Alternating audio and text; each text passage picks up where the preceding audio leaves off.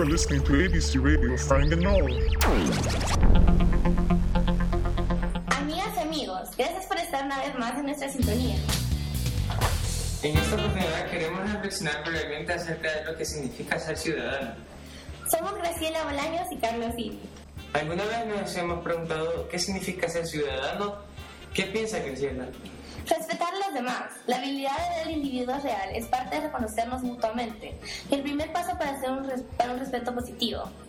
El respeto por la persona en su totalidad implica escuchar las opiniones de los demás, sus sentimientos, sus tiempos, aún su espacio físico.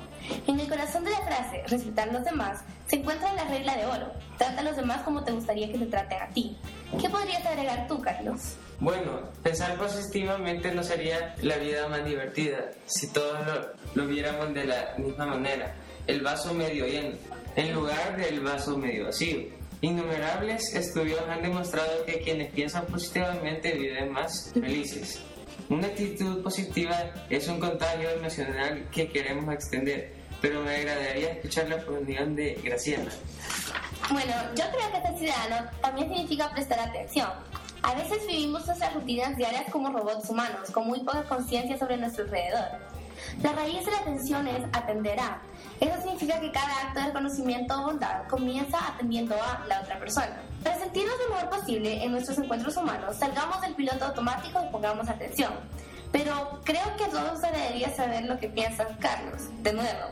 Así que, Carlos, para ti, especialmente, ¿qué significa ser un ciudadano? Hacer diferencia. Esta es una expresión que se ha vuelto tan común dentro del léxico de nuestra cultura que casi ha perdido su significado. Casi es la palabra clara, ya que el concepto de hacer diferencia nunca ha sido más valioso. Los comportamientos egoístas pueden dejar al altruismo detrás. No tiene que ser así. Existen oportunidades para hacer la diferencia en cada encuentro. Gracias, amigos, por permanecer en nuestra sintonía. Gracias por habernos escuchado. Hasta la próxima.